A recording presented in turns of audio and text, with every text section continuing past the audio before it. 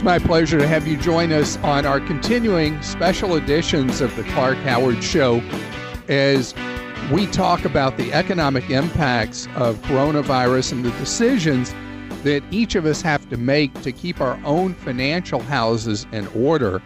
And this has been really pounding on us in most of America, only for about 12 days, that the focus suddenly went from our normal daily routines to coronavirus first, last, and always. And the impacts are coming from so many different directions.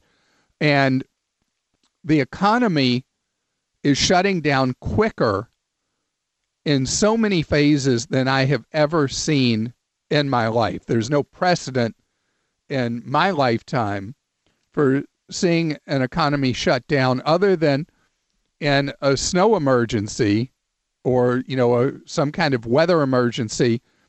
But those are very limited in duration. Right now, we have city after city and state after state basically going into hibernation without any clear plan how long that hibernation lasts and what comes next. So I wanted to talk about that in a more general sense, which I've not done in a week. And I want you to think about this. We cannot have an economy that goes into shutdown in major portions of it for a lengthy period of months without plunging our economy into really extreme economic hardship for so many of our fellow Americans. And so I want to go back full circle to the health side of this. And I want to tell you a story about Taiwan. Taiwan that got hit much earlier than we have been hit by a steady increase in cases of coronavirus. Taiwan used a system they were taught 10 years ago by our CDC, Centers for Disease Control, based in Atlanta. The CDC taught the Taiwanese equivalent organization how you use constant testing and then quarantining of those who test positive to a virus, and you choke off the growth of the virus while you allow general regular commerce to continue. Right now, what we're missing as part of our protocol is we don't have the testing.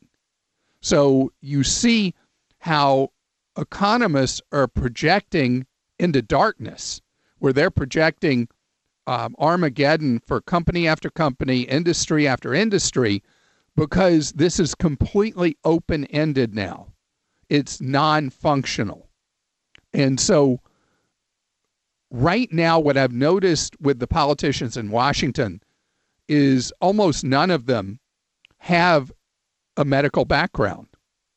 They are overwhelmingly like me, where their background is in business, finance, law, which I'm not, and they lack the comfort zone and the focus on what we need to do. We've got an if-then going on in America.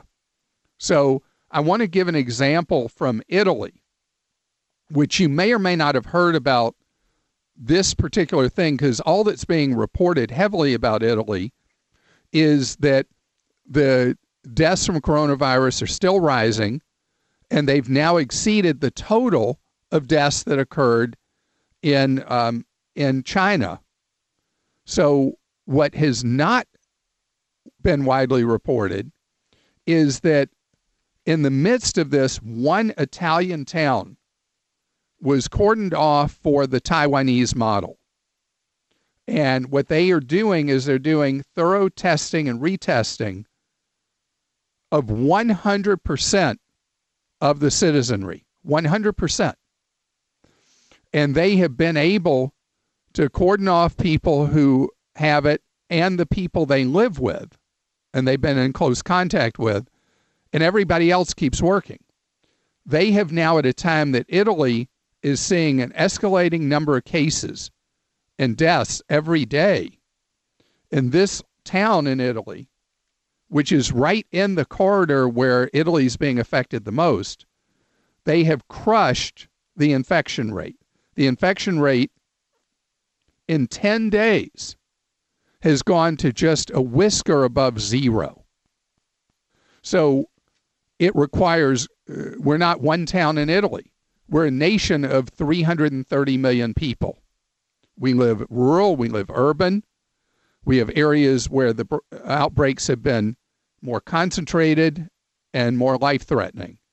But we do need to get the key part of the equation that has worked in South Korea, that has worked in Singapore, that worked to some effect in China, and worked very heavily in Taiwan, where we have comprehensive testing available everywhere in America.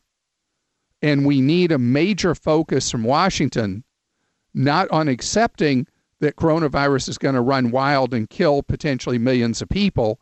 No, we need to get a protocol in place where we test people regularly, restrict their movements if they do in fact have it so they don't infect others, and temporarily quarantine those closest to them and allow as much as possible for regular life to continue. Because what we're doing right now is the definition of insanity. Day after day, doing the same nothing of real effect, locking down entire metro areas and entire states like California has done, is like a temporary Band-Aid, because it doesn't get to the heart and the core of the matter, which is how do we limit the number of people that are ill. And I think we owe this most of all to our brave, incredible medical people, the people on the front lines working double shifts, doctors, nurses' aides, techs, everybody working in the medical industry right now who are putting their lives on the line. We're going to have medical professionals who are going to die because they're there saving other people's lives. And we can't do this to them. With the bravery they're demonstrating, first responders that are coming out and transporting the sick and responding to their needs, putting their lives at risk, we need to do the most basic things that have been proven to work elsewhere, because until we do, the economic side of it doesn't get better. So try to imagine our economy just overnight shrinking by such a large amount of money. And that's why we have to really think through how we start dealing with the health side so that the economy and normal life can come back. So I want to talk about normal life for 1 second. So think of it this way. It's almost like somebody who has a chronic disease is in disease management. Until we, 18 months, 2 years from now, have a vaccine for coronavirus, and we know that it's beyond managed, we're fine. But in the meantime, we're going to have to manage something that we have to build up a natural immunity to and deal with people who are going to need treatment over a period of time that could be a few years. We can't put our economy into timeout for a few years. And besides, those of us who have kids, we'll all go nuts with too much family togetherness. So I believe that we will get it together. We have lost valuable time. We will lose lives we didn't need to lose. But we will get it together, and we will also get America back to work. On the issue of Americans not working, you know, there's a lot of disagreement right now in Washington of well-meaning people from both political parties. This crosses normal partisan lines, trying to figure out how to do the most effective things to help our fellow Americans that are facing unemployment and help our economy continue for companies that are going into hibernation, to help as many of them as possible survive so that when the dust clears, they can come back to work. Now, there was a lot of talk earlier this week about giving people $1,000 checks, $1,200 checks, doing checks based on income levels, making it taxable for people of higher incomes, making it tax-free for people of lower incomes. And I think we need a different thing to think through. There are a lot of us in the economy whose jobs are okay now and maybe will be very secure for a good while to come. Because even though certain sectors of the economy are so heavily impacted, others are actually okay. So what I would do is I would have a robust scheme of unemployment insurance that would cover regular workers as they have been covered in the past, and independent contractors and gig workers based on what income they reported to the IRS last tax year. I know that's kind of a broad brush, but the money is going to be most needed and most effective to help the economy overall if money flows directly to the people who are unemployed. Those of us who remain gainfully employed, have not had hours cut, have not had income decline, don't actually benefit particularly from the $1,000 checks. All we do is create a bigger deficit burden for the United States. But getting help directly to people who work in industries that have been flattened, like travel, hospitality, restaurants, among other sectors, that's where the help needs to go directly to serve our fellow Americans in their time of need. And this story is going to continue to unfold, but I want to make something clear to you. It may have been uncomfortable for you when I said this is potentially a multi-year thing where we're going to have to manage a disease. Don't let that scare you. We as humans adjust to new circumstances, and we will learn through science and medicine how better to treat people who do develop coronavirus. And ultimately, yes, we will develop an effective vaccine. But life cannot just cease. Commerce cannot halt. And so we will be going into what will be a continually unfolding new normal where we do bring life back to society in more routinized kind of ways. But it's going to take us a while to get there. Here on the Clark Howard Show, Kim and Joel are asking your questions for you. And if you have a question you want them to pose to me, go to clark.com/ask and post it. And Kim, what you got? All right, Dale wants to know, he says that he's read that there are a number of politicians and CEOs that are stockpiling their money and getting out of the stock market. Are you still recommending that average folks like us continue to stay in the stock market? So there are a lot of rumors about people, and particularly the U.S. Senate, trading on inside briefings they were getting, private briefings, and selling stocks before it generally became known to the public how difficult coronavirus was going to be for the economy. And who knows if those reports are true or not. As far as selling what you have, a lot of people who've been selling have been selling because they didn't have sufficient cash on hand. If you have sufficient cash on hand, we don't know how far the market will ultimately decline. We don't know how long a recovery will take. But as I look at individual stocks, there are a lot of stocks now that have been so beaten up that if I was of a mind to buy individual stocks, which is not my thing, I would be really tempted to be buying right now, even though those stocks could continue declining for weeks or months to come. I look at the fundamentals of our economy.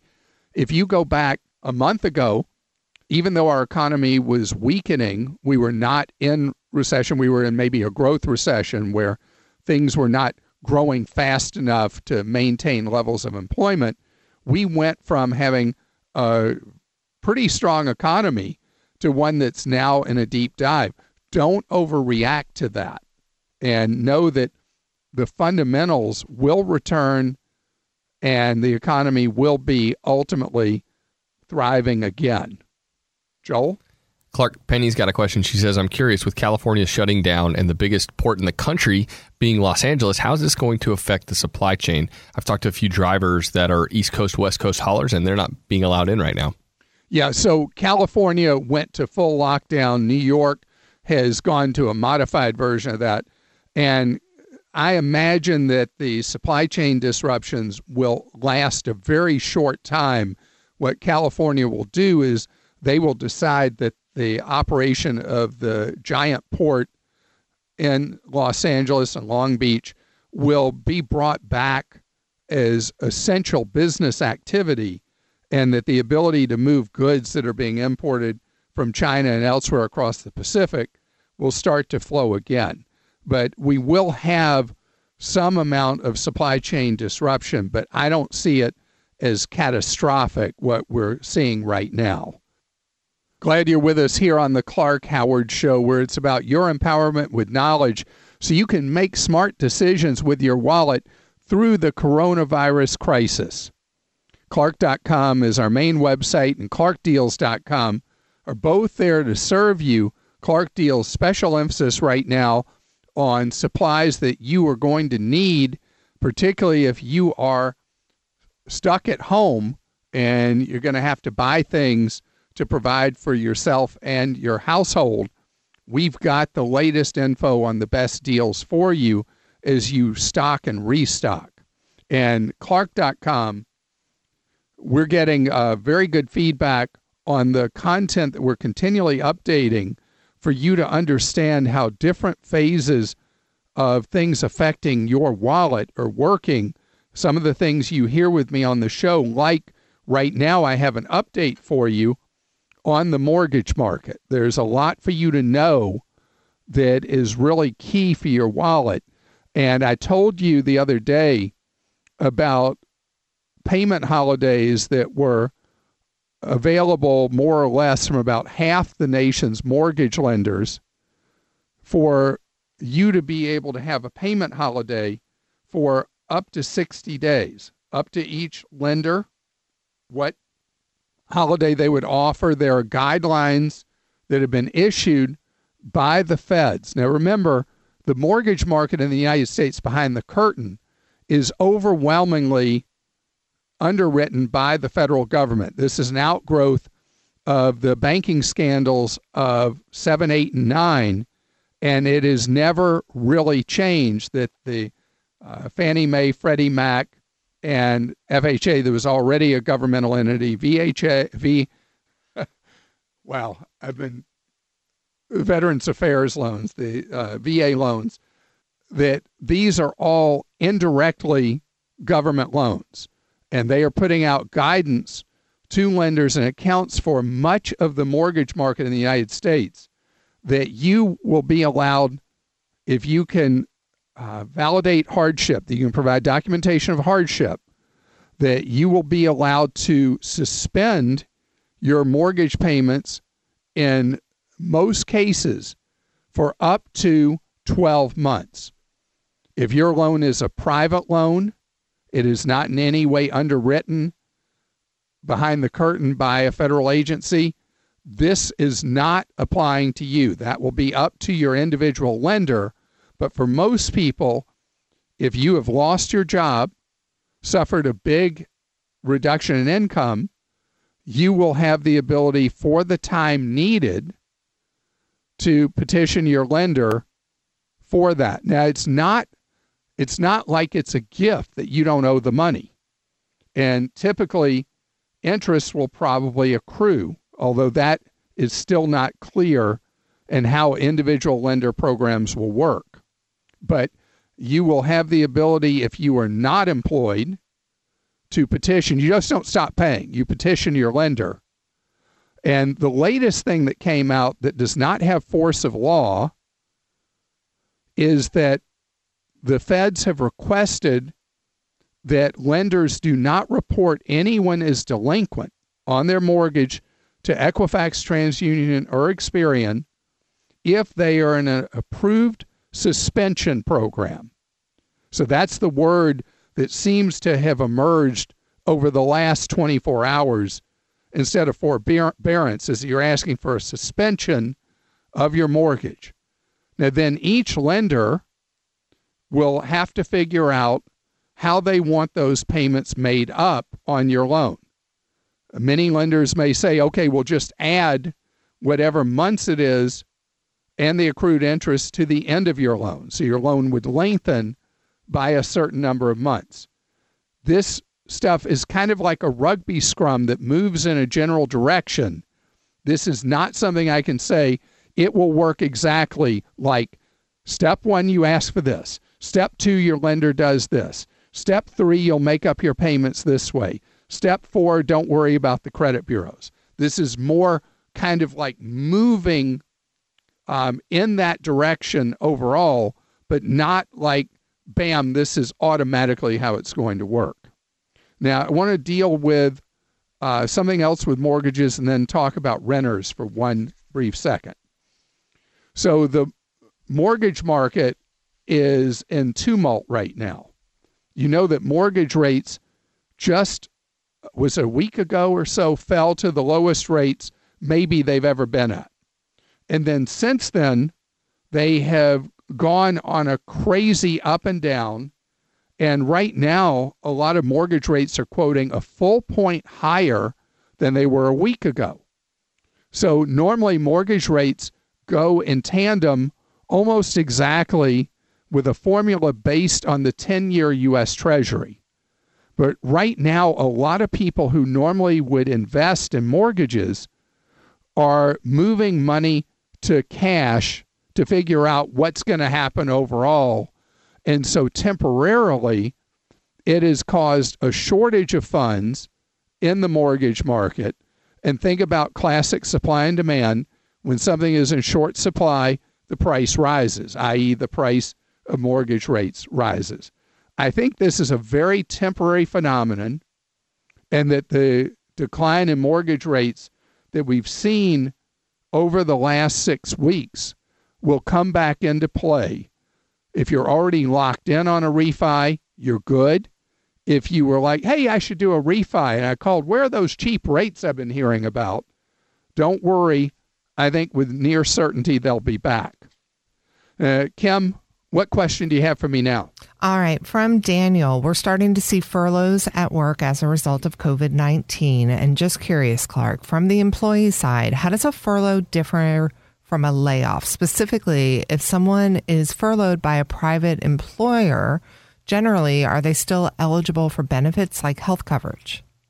So that's up to the employer, and you have to be careful with this because this came up a lot during the banking scandals and the Great Recession that followed, is that if you are put in a position where you're not truly considered to be laid off, then you may continue to have health coverage, but depending on your state unemployment rules, you may or may not be eligible for unemployment compensation.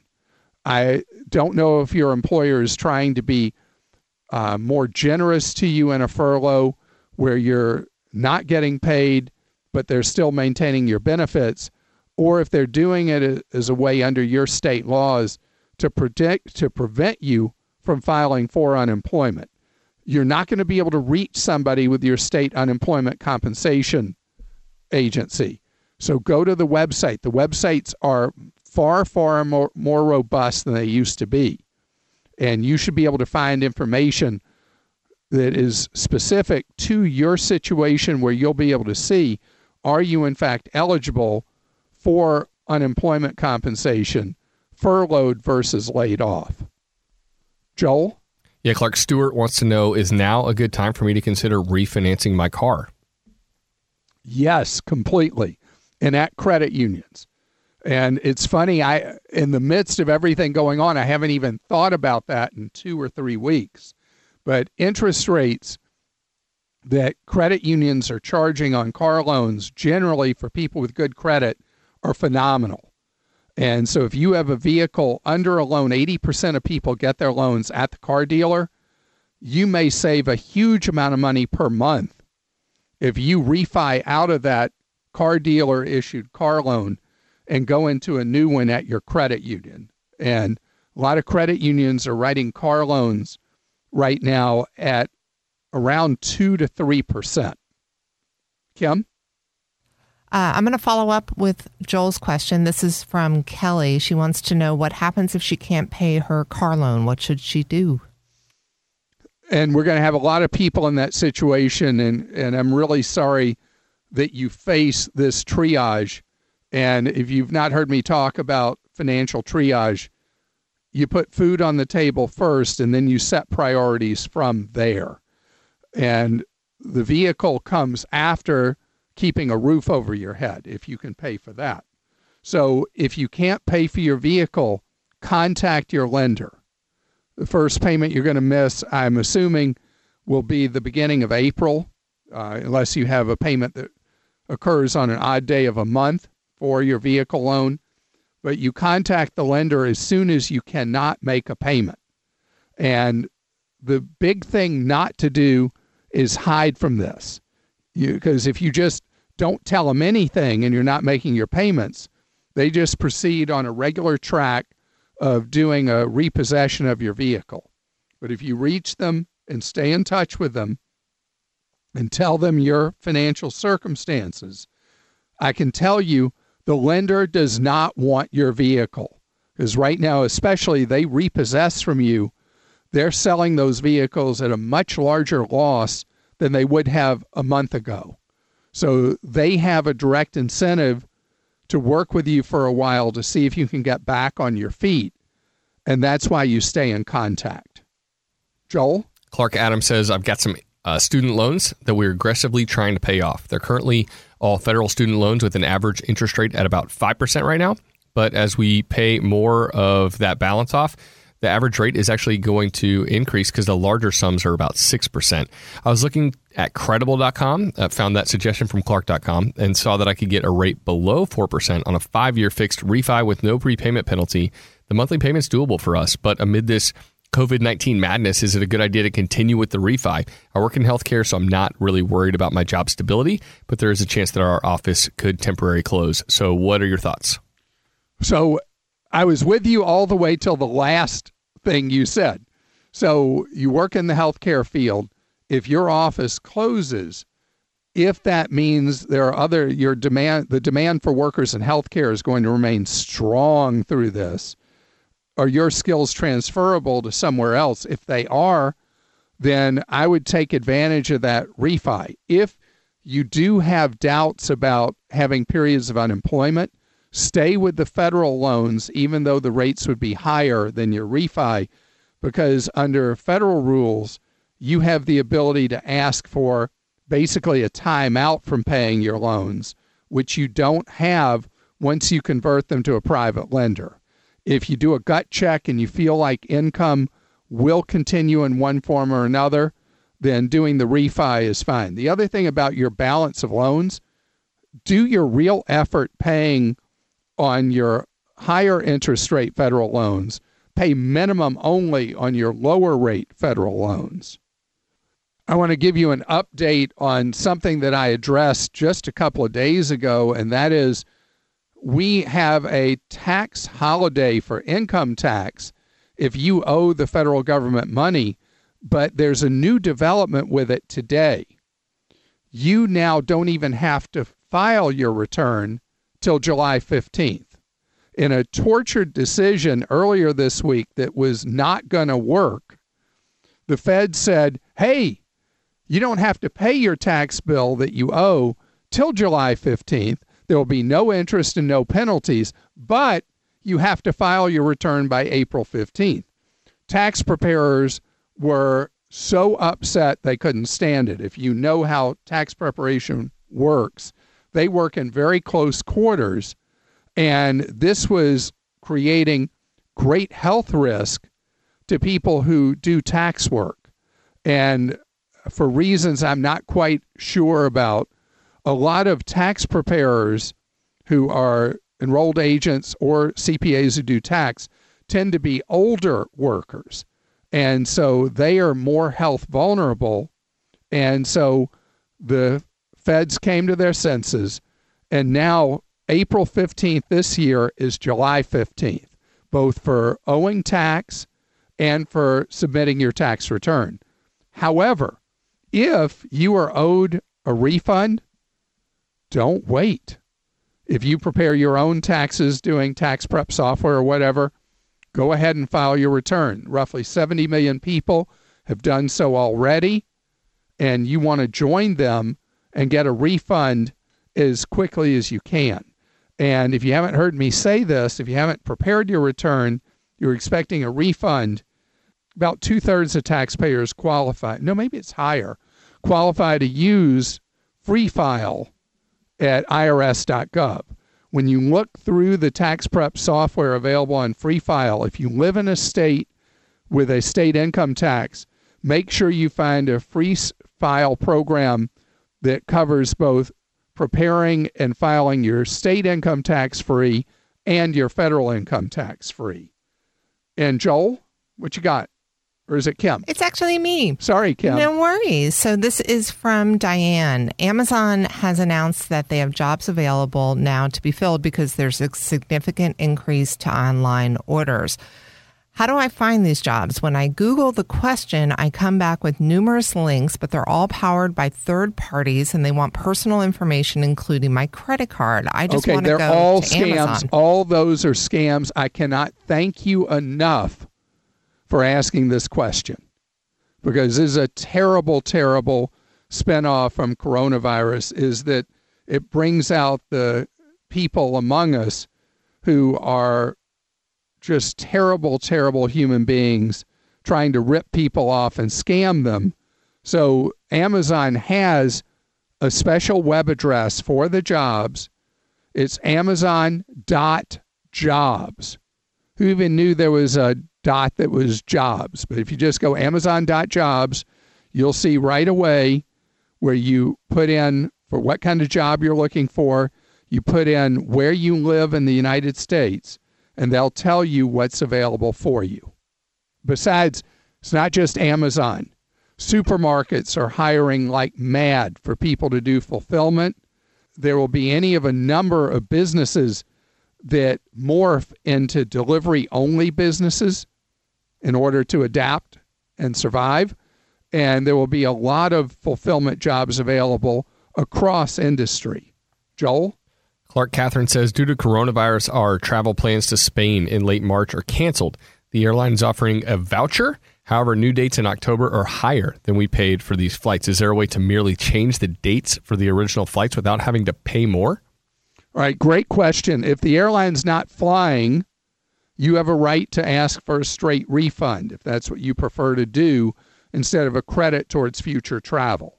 If you choose not to fly and the flight's going and they give you an accommodation allowing you to roll the money forward, they can do that. But otherwise, you have the right just to take your money and whatever deal you want to buy it. But know this, once it becomes clear that travel can resume, there will be airfare sales. So if you're allowed to just hold the money for now and book for a future date later, do that when the sales come along instead of right now. The podcast normally would end here, but because of the unusual circumstances we're in, we have additional content that we recorded earlier today that I'd like you to have access to. And this will continue day by day as long as the events warrant. One question that I'm getting more and more inquiries about involves unemployment compensation. And each state runs the combined federal state unemployment program. They each have their own procedures. There are similarities from state to state, but they vary from state to state. So you may have a loved one, a relative somewhere else in the country. They've never been unemployed before. Good for them if they've never been unemployed before. And in the economy we've had, there are a lot of people who have not faced a situation of applying for unemployment benefits. So it particularly has changed significantly in many states since the last big wave of unemployment swept over the U.S. economy from 2007 to 2011. And now, in many places, you don't have to go stand in line at one of the unemployment centers. In fact, you don't want to be, if you can avoid it, in person at an unemployment center because you don't want to get ill from somebody else, right? So that's why it's great that so many places now have the ability for you to do your application online and start receiving money relatively quickly in most states. Now, one other thing. Each state sets its criteria for how long unemployment is paid. In one of the emergency bills that Congress will take up at some point will likely be an extension of benefits, regardless of what state someone lives in, for unemployment compensation. So there's a very, very good guide that has been put together by nolo.com, NOLO.com. And the guide is under their employee rights section, and it's a briefing called Collecting Unemployment Benefits.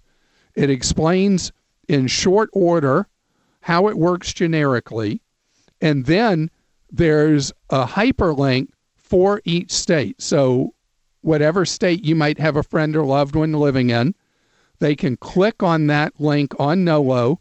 It will take you right to the procedure for the state they live in and walk them through how to apply. Because it's one of those things, there are some people who've experienced having to file for unemployment many, many times. There are others who've never had to do it and don't know where to start. And this NOLO guide is a great place to get things moving. And here's something else I wanted to talk about today. With unemployment numbers climbing so rapidly and a likely 20 million or more Americans facing sudden unemployment over the next few weeks, a lot of people are going to have trouble making rent and mortgage payments, especially when we hit May Day. May Day, is the distress call sign. And in people's lives, May Day is going to be that. Because a lot of people still have money coming in that will cover April Fool's Day and paying rent or mortgage. But May, that's the one where we're going to have a crunch time. So I need to tell you how this is playing out for mortgage borrowers and how it's playing out for renters. So for mortgage borrowers, most loans behind the curtain are with Fannie Mae or Freddie Mac. And both of them are expanding what are known as forbearance options. Now, forbearance is not a panacea, but I want to tell you what it does. It allows you to have a 2-month payment holiday from your mortgage, but it does not allow you to not pay those 2 months. So all it means is that you will not be considered to be delinquent if you can't make your May and June mortgage payments. By the way, I forgot to say, if you have an FHA home loan, same thing applies. And the 2 months may well be expanded. Another 2-month thing is that foreclosures are suspended for 2 months. Now, not all loans are with Fannie and Freddie or the FHA, but odds are industry more or less will follow what they do with what are known generically as payment payment pause plans. I can't say that 3 times. Can't even say it once. Tenants. Very different situation for tenants. Most apartment complexes are owned by big real estate investment trusts or big investment groups. And so far, there's been no movement, no willingness for apartment managements to offer any assistance or accommodations to people who've been laid off because of coronavirus. Almost certainly that's going to require action by state legislatures or the U.S. Congress. You're listening to The Clark Howard Show. Thanks for joining us today. The Clark Howard Show is produced by Kim Drobes, Joel Larsgaard, Deborah Reese, and Jim Ayers. And remember, 24 hours a day, we're there to serve you at clark.com and clarkdeals.com.